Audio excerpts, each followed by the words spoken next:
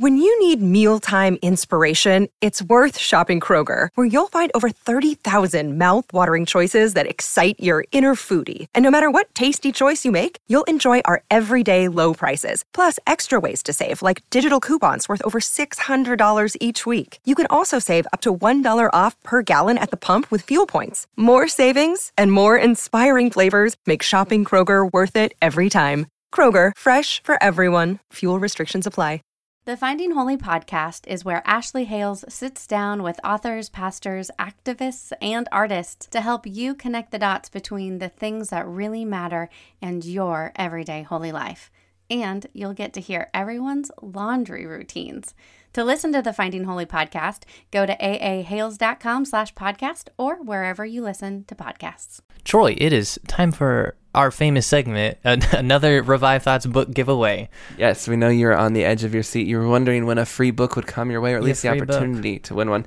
This next book is coming again from Banner of Truth. We really highly recommend that you follow them. Great books. Instagram, Twitter, Facebook. Go check them out. Go buy a couple of their books. Support the work they're doing. And this book is called The Savior of the World, and it's by B.B. Warfield, and it's going to be announced next week. Yeah. 1 week. So from the time you're hearing this, hopefully you'll hear it the week it airs. Yeah, if you're hearing this, in December, if it's snowing outside, you might be a little late. The book's already given away, yeah. But next week, and this one a little bit teaser of what's coming next week, we're going to have a B.B. Warfield episode.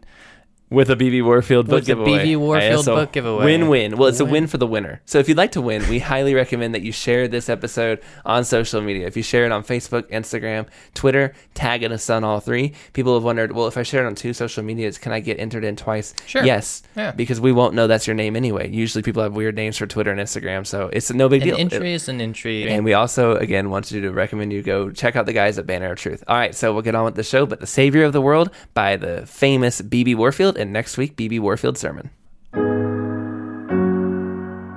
This is Troy and Joel, and you are listening to Revived Thoughts.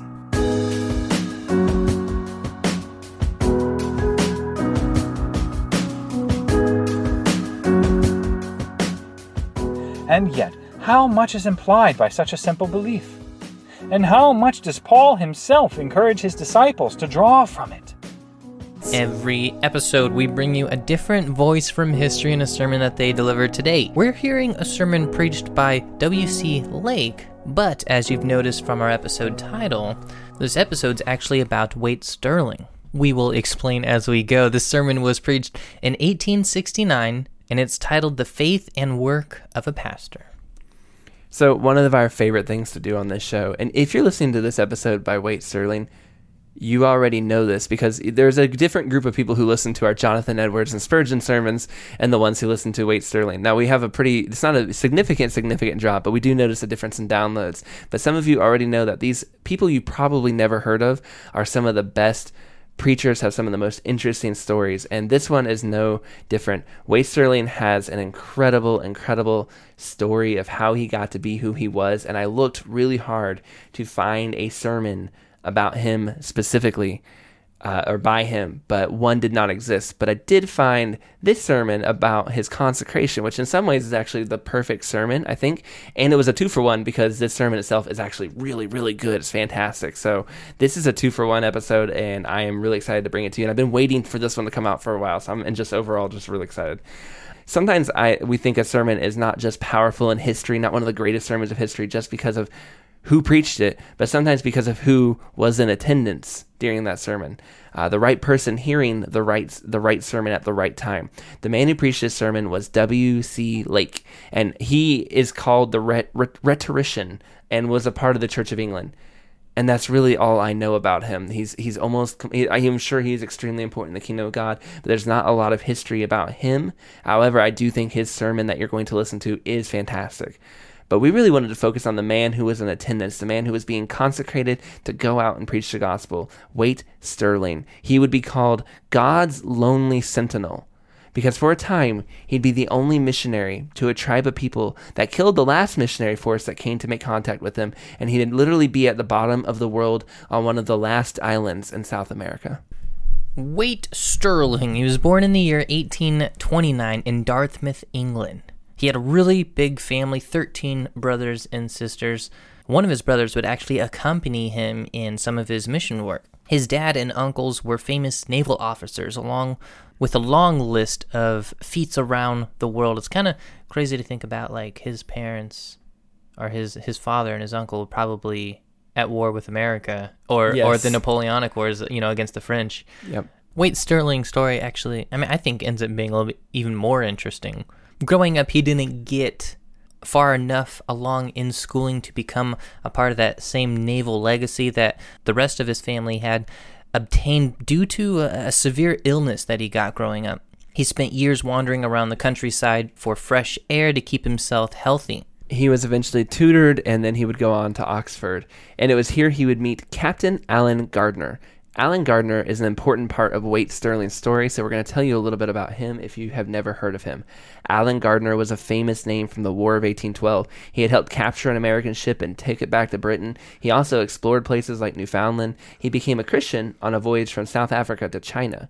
And he wanted to share the gospel, but he just never found a good opportunity. Eventually, tragedy struck his family, and his daughter or his wife died. I saw two different sources say two different things, but I actually think it might have been his wife. This caused him to rethink his life a little bit. He'd felt a call to missions work, and since he had converted, now he was just like, I'm gonna do it. I'm gonna go forward with it. So first, he went to South Africa. For 4 years, he set up missionary stations across South Africa with the Zulu people. He was there before Livingstone ever got there. And if you haven't listened to our episode on David Livingstone and that same region, we highly recommend you go check it out. Then he went on to Chile, where he set up missionary efforts on the islands around the Falklands called Tierra del Fuego. It was called the Land of Fire, and it sits at the most southern tip of South America. Yeah, so we're way down south on the continent of South America. Captain Alan Gardner worked really hard to get missionaries and mission stations set up around this area. For a decade, he spent his time recruiting, trying to get missionaries to go to Patagonia there. Patagonia was a large land between Chile and Argentina. He would go back and forth recruiting different people, and eventually he had a team of 6 missionaries who were going to start a missions outpost there in the land of Tierra del Fuego. They arrived in the year 1851, but immediately ran into problems. There was a series of events. They left their hunting gear on a boat, and the land was really barren, so that's a bad combination when you can't hunt, and there's not much there to hunt to begin with. The locals there were somewhat hostile towards them. They wanted nothing to do with them. So they were having trouble finding food anywhere. Months went by, and there was supposed to be another shipment that had some rations and some other team members coming, but it never did. That boat never showed up. It turns out those supplies were delivered to another island, and they had no boat, no way to get to those other supplies at that time. And this is where the story gets a little sad, but the whole team would starve to death. One by one, they would go until Captain Alan Gardner, the man who had led them there, was the last one to die. And a year later, an expedition was sent to check on them, and the group was found on the island that they had all died. There's a drawing. A man I saw did an illustration of Alan Gardner. He was the man who saw him, and he drew a picture of it. And he was dead. He found him dead on the ground, clutching a diary. And even though it had been water damaged, it was still readable. And there was this prayer written for the mission in it. I think it gave a really good insight into what he was thinking. Grant, O Lord, that we may be instrumental in commencing this great and blessed work. But should you see fit in your providence to hedge up our way, and that we should even languish and die here, I beg you to raise up others, and to send forth laborers into this harvest. Let it be seen for the manifestation of your glory and grace that nothing is too hard for you. And one of the very last lines written in this diary said this: let all my beloved ones at home rest assured that I was happy beyond all expression, and would not have changed situations with any man living, that heaven and love and Christ were in my heart. This journal became famous. They published it, they told everyone about it, and they ended up inspiring many, many, many people to the mission field. This was the Captain Alan Gardner that Waite Stirling met the year he left for that trip in 1851. This was that relationship he had with this gentleman. In 1851, Alan Gardner left on this trip. He would die on this trip. In 1852, Waite Stirling, the subject of this podcast, he was ordained, and then a year later, in 1853, he was married, and he felt a calling to that land, to that area where Captain Alan Gardner had attempted to reach and had died trying, Tierra del Fuego. In 1859, another disaster occurred on these islands. A ship named the Allen Gardner, named after Allen Gardner, was supposed to return with some missionaries that were set up at an outpost, and when it did not, they sent men out to investigate. The missionaries had been teaching English and working with the locals there. However, one of the missionaries complained stuff was missing, and when they searched the camp of the locals there, they found this stuff. It had been stolen from them, and when they attempted to take it back, a huge fight broke out, and there was a lot of bloodshed. A lot of the locals attacked the missionaries and essentially killed all, but there's one lone survivor, a cook, that hid as soon as the fighting began, and he was the one that was able to give this report about what had happened there. After all of these bad things are happening, most missionary societies are just basically pulling out of the area due to the hardships. But Waite Stirling sailed right for the land. He went straight there. He arrived around 1860, and he was put in charge of the work going on there. He traveled back and forth, and he was traveling on that same ship, the Allen Gardner, from the guy he once knew. But it was not without its toll on him personally. His wife, never one who had great health, suffered a lot of anxiety, worrying about his traveling, and the weather there was very cold and damp, and it did not do well for her. Sadly, in 1864, she would die. After years of back and forth and hostility, Waite Stirling had a new, bold plan. In 1869, he decided he would just go and move and live right there on the island, set up a hut right next to their village, and just live with them and try to gain the trust of the people there. And so he did just that. And for basically a boat showed up, put him there. He went into the village, built a hut to live among them, and for 7 months he was by himself. He was called God's lonely sentinel because he saw himself at the tip of the edge at the end of the world as the leader of God's southernmost army.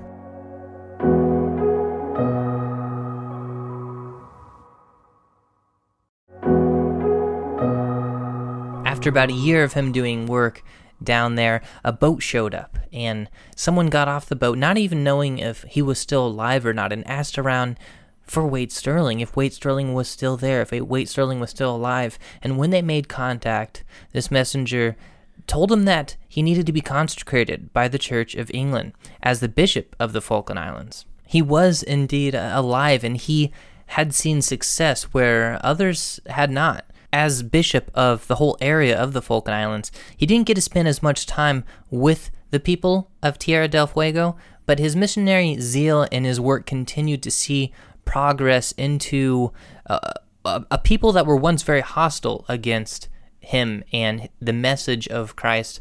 We're now seeing great fruits and great conversions among the people. And to this day, there is a Christian community there that celebrates Waite Stirling and thanks him for bringing the good news of Christ to that area. This sermon was not preached by Waite Stirling, but it was preached at his consecration. It's a sermon that both recognizes all he has done, but also at the same time it's a sermon that sent him back out to finish the work that he had started.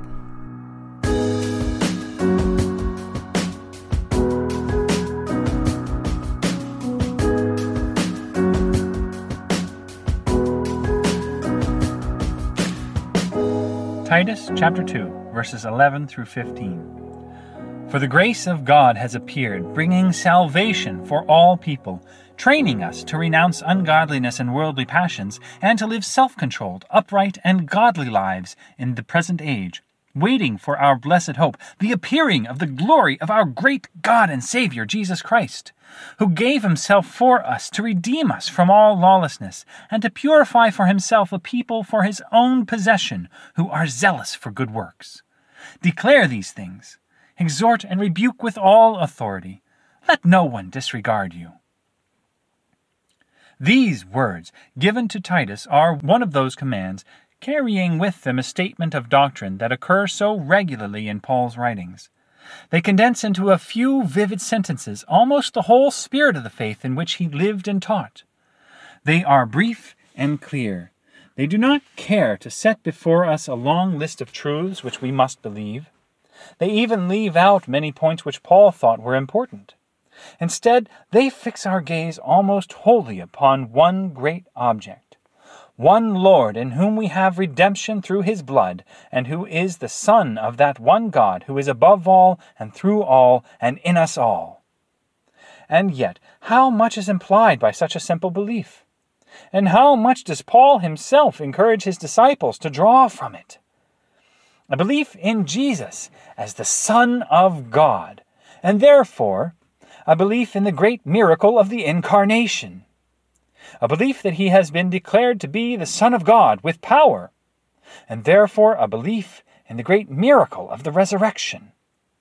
A belief that he acts upon us still, and therefore a belief in that Holy Spirit which he promised as our teacher and comforter. A belief that he will come again to judge and to save, and therefore a belief that we will all one day appear before the judgment seat of Christ. We will receive the things that we have done in our bodies, whether it be good or evil. And why are these solemn truths brought before us again and again so emphatically? Simply that they may become our incentive to earnest Christian action. Simply that it may make us, as Paul afterward adds, to be careful, or as the Greek word more forcibly expresses it, to stand steadfast in all good works.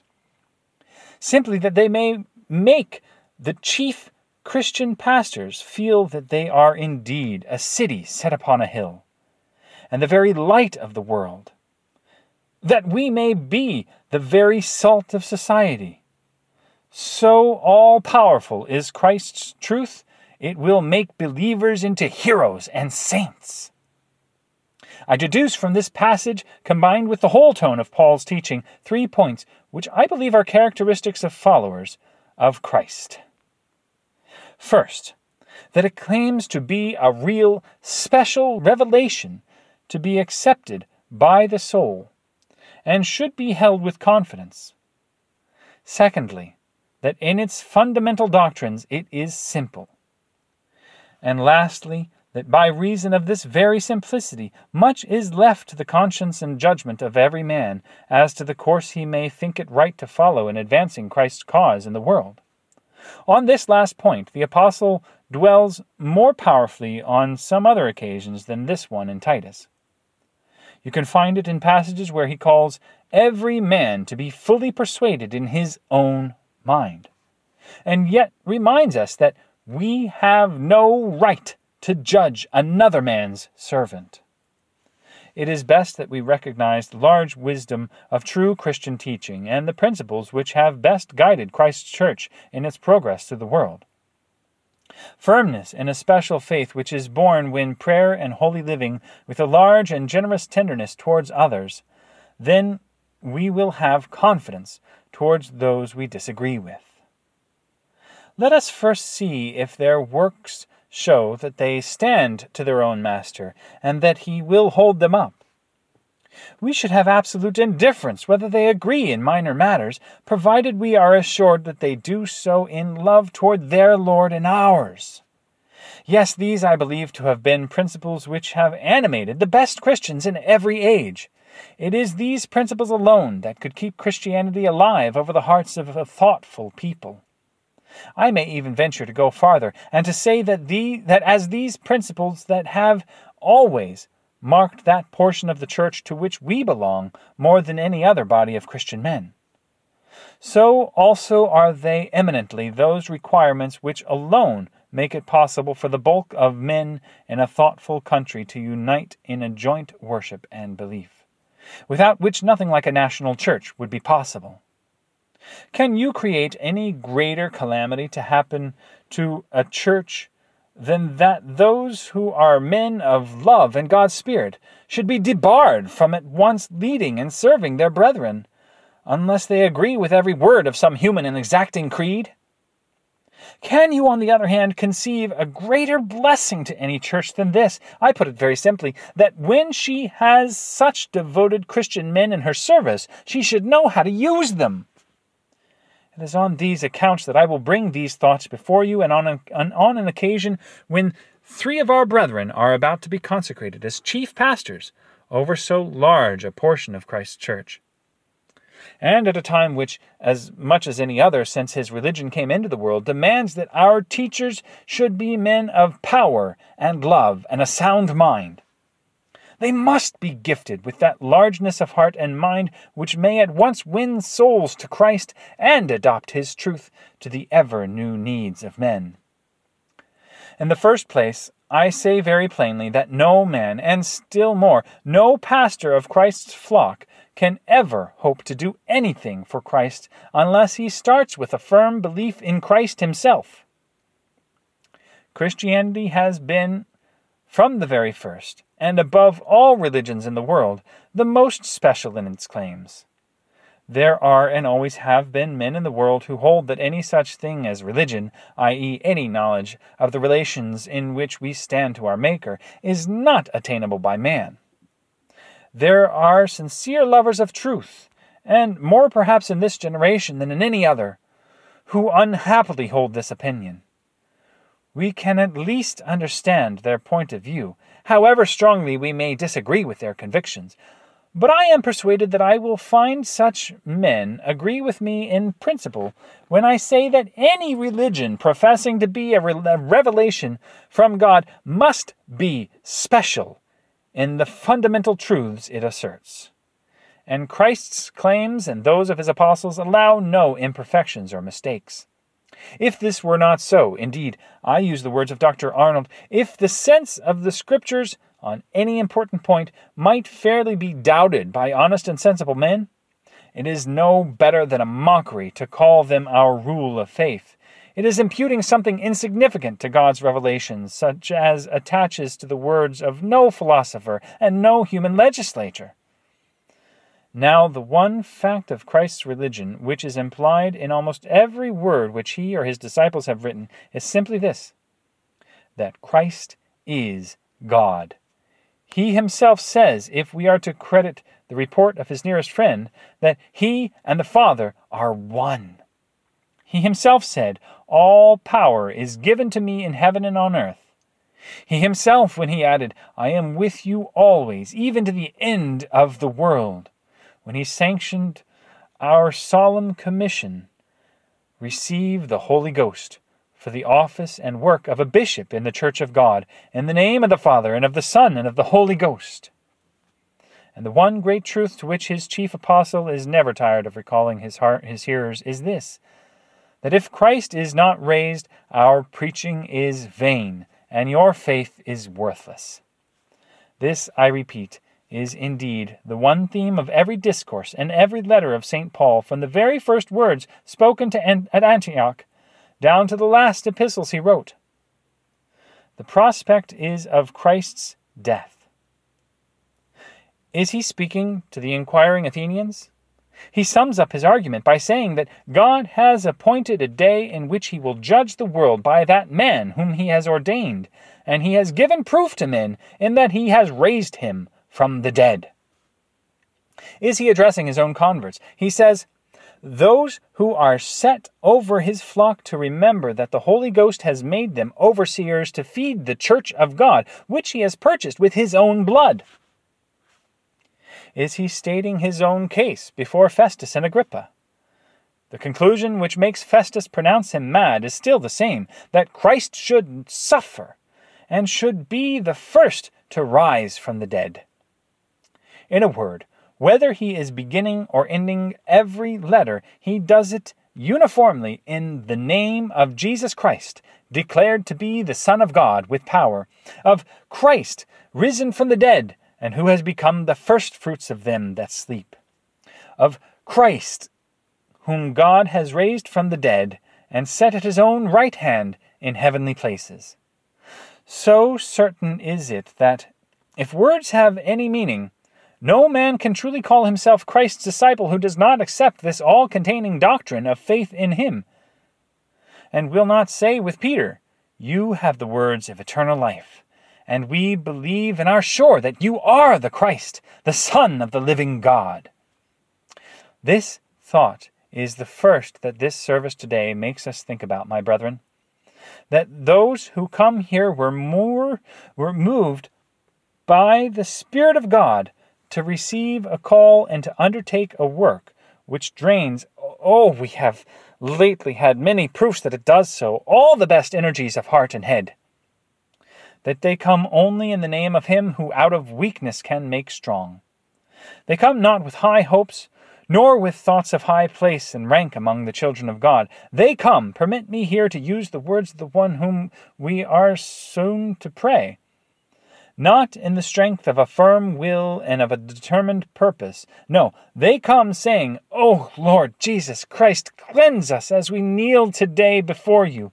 Draw us with cords to the foot of your cross, so that under the shadow of that cross we may live all the rest of our lives, and there we may be safe. They come, if I may add the more exulting words which immediately follow, to proclaim to men that the work of Christ's resurrection was the news of a great victory and the assurance of a great triumph, that it crowns the work of Christ, and that it exhibits the love of God that was expected by prophets. This was witnessed by the apostles, and is the foundation of apostolic doctrine, and that the chief purpose of the apostles' office, and we may well add the bishop's office, as St. Peter declares, is to bear witness to the resurrection of Christ. I don't know that we can have truer words to give the first keynote to our prayers today, or make us feel that in the farthest islands of the south, or in the apparently easier but just as hard work of England, the life, the tool in every part, the pulse of the regenerate heart, is the true love of Christ the Lord, as man believed, as God adored. But then, in the second place, as it is essential to the reality of the followers of Christ, essential to its power in the world and to its influence over every thoughtful mind, that its claims and credentials should be special.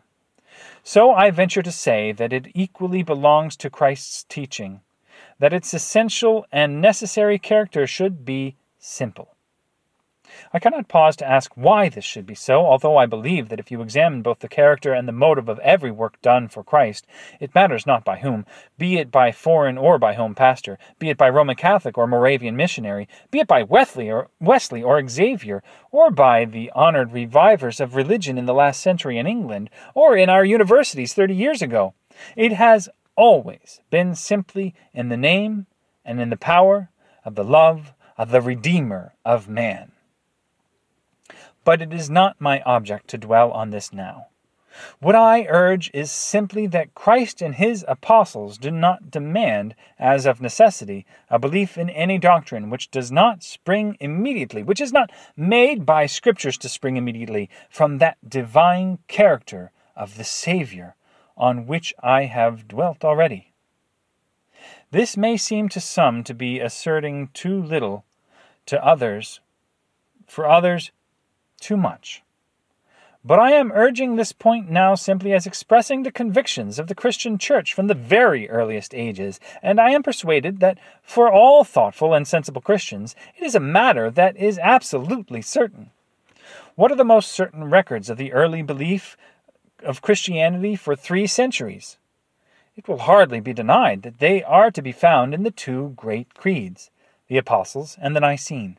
Now, let me remind you shortly that there is scarcely a great writer in antiquity or in our own church who has not spoken of the Apostles' Creed very much in the language of Hooker as that brief confession of faith which has been forever the mark of the church and badge which identifies Christian men from infidels. Or who has not added with Pearson that whatever is delivered in the creed, we therefore believe it because it is contained in the Scriptures.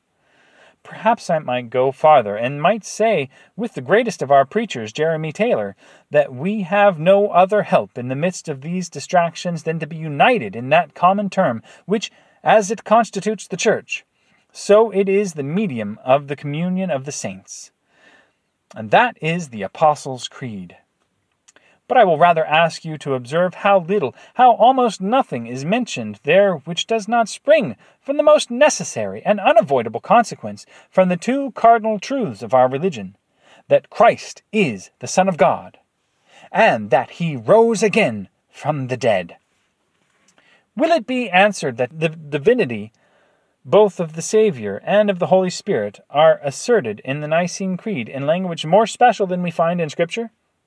Even if I were to allow this, which I certainly do not, it would only strengthen my argument by showing that the early Christian church, even when it went beyond the language of Scripture, did so only when it spoke of the divine character of Christ and the Holy Spirit. And the conclusion seems to me irresistible, that when we are speaking of the true test of belief in Christ, if any can be more true than a Christian life, we have no right upon any grounds of revelation, of reason, or of Christian practice to ask more than was asked in those great days when suffering and martyrdom still offered the best security for the soundness of Christian faith. And I won't allow it to be said, permit me to anticipate this objection, that such an argument as this slights or ignores the large amount of Christian doctrine which has met the needs of successive generations. And it is a noble inheritance of Christian thought and of Christian truth. No honest thinker can refuse to acknowledge that if Christianity was constantly to influence the world, it follows as a matter of course that it should have fresh thoughts to meet the fresh questions of every age. That the wisdom of the Church should be treasured up at least as eagerly as we treasure the wisdom of a great human teacher. If we did not acknowledge this, we could scarcely maintain that Christianity had any history at all. But I am not one of those who believe that the earnest thoughts of great Christian men, the thoughts in past ages, have been the life of millions of believers, should ever perish. No, we can thankfully cherish the deep doctrinal truths which the almost inspired genius of Augustine or Bernard has preserved for us. We can rejoice that in the age of deadness the Church has awakened to life by the fresh preaching of justification by faith, and we can be grateful that the great men of later ages have each left their legacy of truth to strengthen the body of Christian doctrine, and that we can believe that no earnest teaching of the atonement or of the sacraments is ever lost, but serves us by putting truth in new lights and kindles anew the faith of the Church. To say this is no slander against the essential simplicity of Christian teaching. It is only to believe that the scribe instructed to the kingdom of God is always bringing out from his stores things new and old. The great Hooker declared boldly that he would not believe that the thoughts of our forefathers in the faith had perished if we, whose duty it is to study the noble records of Christian life and thought, take pride in believing that the teaching of every age of Christianity still lives among us, that we are indeed the heirs of all the Christian ages, and that our paramount belief in Christ as the foundation enables us to study, to enjoy, and to adopt those thoughts and practices by which Christ's church, fully framed together, has grown into a holy temple in the Lord. Third, I have dwelt so far upon the certainty and simplicity of faith as both are essentials to Christianity, and because I believe that it is only by the union of these qualities that it can hope to hold its place in the world.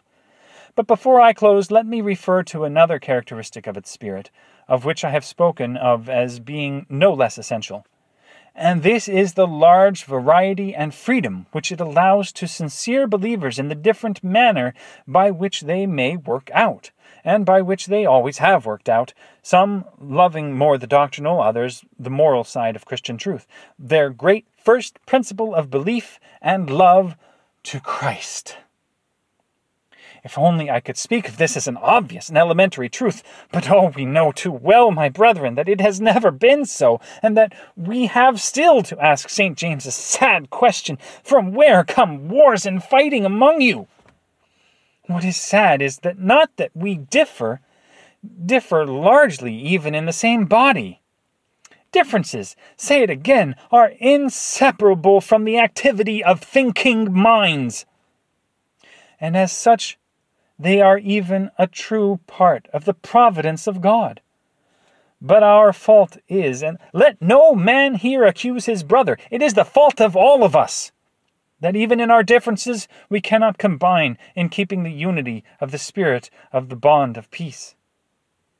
And yet I believe it has always been the best men who, while standing most earnestly to their own convictions, have still striven most to realize this unity of charity, and these have aspired to that great beatitude of being peacemakers among their brethren. Bear with me for a short time longer while I show you that this desire to give free and fair play to their brethren has ever marked the best men, and how among ourselves it offers us almost our only hope that our church may still be God's instrument for doing his chief work in England. First, I maintain earnestly that in the earliest and best days of the Church, the greatest men were largely tolerant of differences of opinion, and were ever ready to be charitable to the arguments of those whom they saw to be truly serving Christ. One single instance is enough to show my meaning. We all know that the greatest conflict of early Christianity was against Arianism, and the one man to whom we have perhaps owed the most since St. Paul was Athanasius.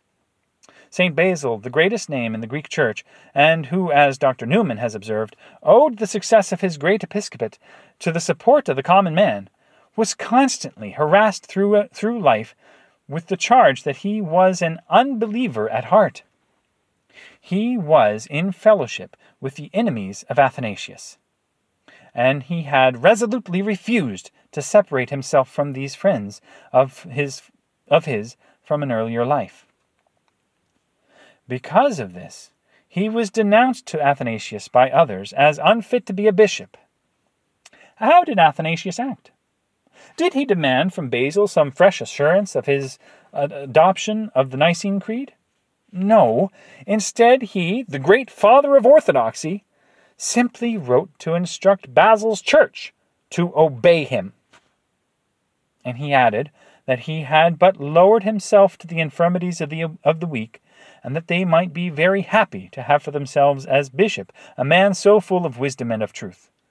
Now, I do not rely too much upon historical parallels, but this is one from which I believe that even in these days we may learn a lesson. What Basil did and Athanasius commended, we should not be afraid to imitate. And lastly, this attitude has in great measure marked church history and is an absolute necessity for the future history of the church. I cannot deny that there are some passages in the history of our church, as there are in the history of every church and every nation, which we might well wish to be blotted out. Times when the errors of her rulers have obscured large principles and the charity on which she is founded.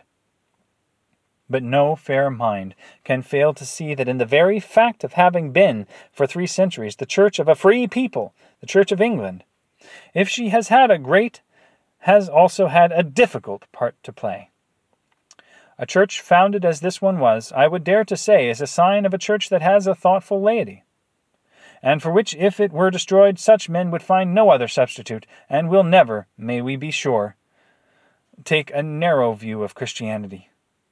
It will endeavor, while it holds fast to Christ, both to meet the demands of growing thought and to adapt itself to the religious wants of a great Christian people. And we may well be thankful to God when he places amongst its chief pastors men capable of stirring the very depths of Christian conviction and of Christian practice. No doubt, like many other great positions, it has been often degraded by sloth and selfishness. It still has its temptations to ease, to pride, and to worldliness. Surely, to a man with the noblest objects of Christian duty before him, there is still no other place in the whole land which has such great opportunities, or which so completely possesses the key to the respect and affection of every class in the country. Take a bishop of real self-devotion, of a genuine and manly enthusiasm in whatever he undertakes, and of large sympathies, and what nobler place can be given him by God than one in which all men will gladly take him for their example if he proves himself worthy of being so? And if so, he may well attain great social objects, for he is indeed the natural friend of every class in society, and experience has shown us, most of all in these last 30 years, that no men are so ready to pour out their money with boundless generosity as those who have won it by their own labor. What won't they do if they are but once under the spell of a real man who has found his way to their hearts? But he may also achieve great objects for the church of which he is a minister. He will find it divided to outward appearance, but with an abundant zeal and energy which a just and kind ruler may know how to combine and harmonize, if he is too thoughtful to be what is called a party man. His study will then be to be above all things just, and to be kind and sympathetic to everything that is like sincerity and earnest belief. And such justice and kindness always makes itself felt, because it is the surest evidence of that reality of character, without which all other gifts are merely tinsel. In this way he will soon rally all men round him, because he will make them feel that he has a heart large enough to understand and to love them all. Any man, indeed, to do this must be a man of self-command, and of Christian prudence, and above all, of prayer for that humility without which the greatest natural strength may turn to weakness. But 1 or 2 men of this earnestness and of this self-devotion are enough to save a church or a nation. God grant that we may see these hopes this day realized, and that such true servants of Christ, endowed with the spirit of power, of love, and of sound mind, may renew the strength of our rulers. Let us assist, then, by our prayers and the consecration of 3 men to God's special service today. Of 2 of them I will say only that they have both served God zealously, one by labor of heart and brain, and the other by that training which will best fit him for a self-denying work. Of the third I dare not speak more directly, of those who have known and loved him from early youth, and how many of us here longed for the sake of England and of England's church that he should occupy the very post which, in God's providence, he has now been called. May the Lord of all strength and power, the author and giver of every good gift, strengthen and perfect them one and all, and so make them the means of strength and perfection to the church of Christ, through the help of Jesus Christ, our Savior.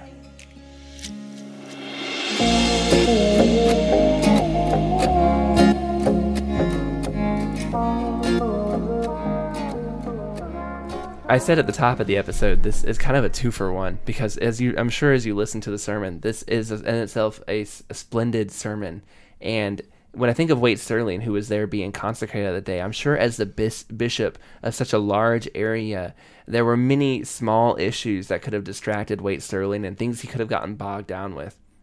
Hearing the stories of those who had failed to the people of Tierra del Fuego could have also scared him off from going there in the first place, but I'm sure remembering that the gospel was central to all is what sent him into Tierra del Fuego. And after he was consecrated and heard this sermon, as he's running those islands and helping bring missionary zeal to that area, I'm sure it was that constant drumbeat of the gospel is central to the duty of a pastor that kept him going.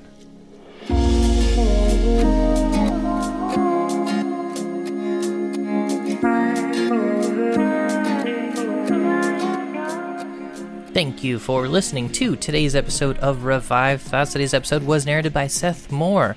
Reverend Seth Moore has been in pastoral ministry since 2009. Seth and his wife of 18 years, Vanessa, live in beautiful Nova Scotia.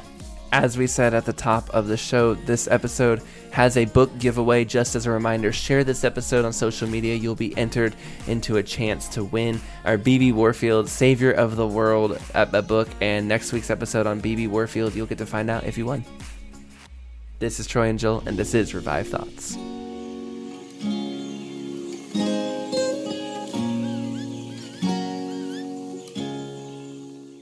I hope you enjoyed that podcast, and if you did, I'd like to also invite you over to the Finding Holy podcast, where Ashley Hales sits down with authors, pastors, activists, and artists to help you connect the dots between things that really matter in issues of faith and your everyday holy life. You'll even get to hear about the laundry routines. Go to aahales.com/podcast or listen to the Finding Holy podcast wherever you choose to listen to your shows.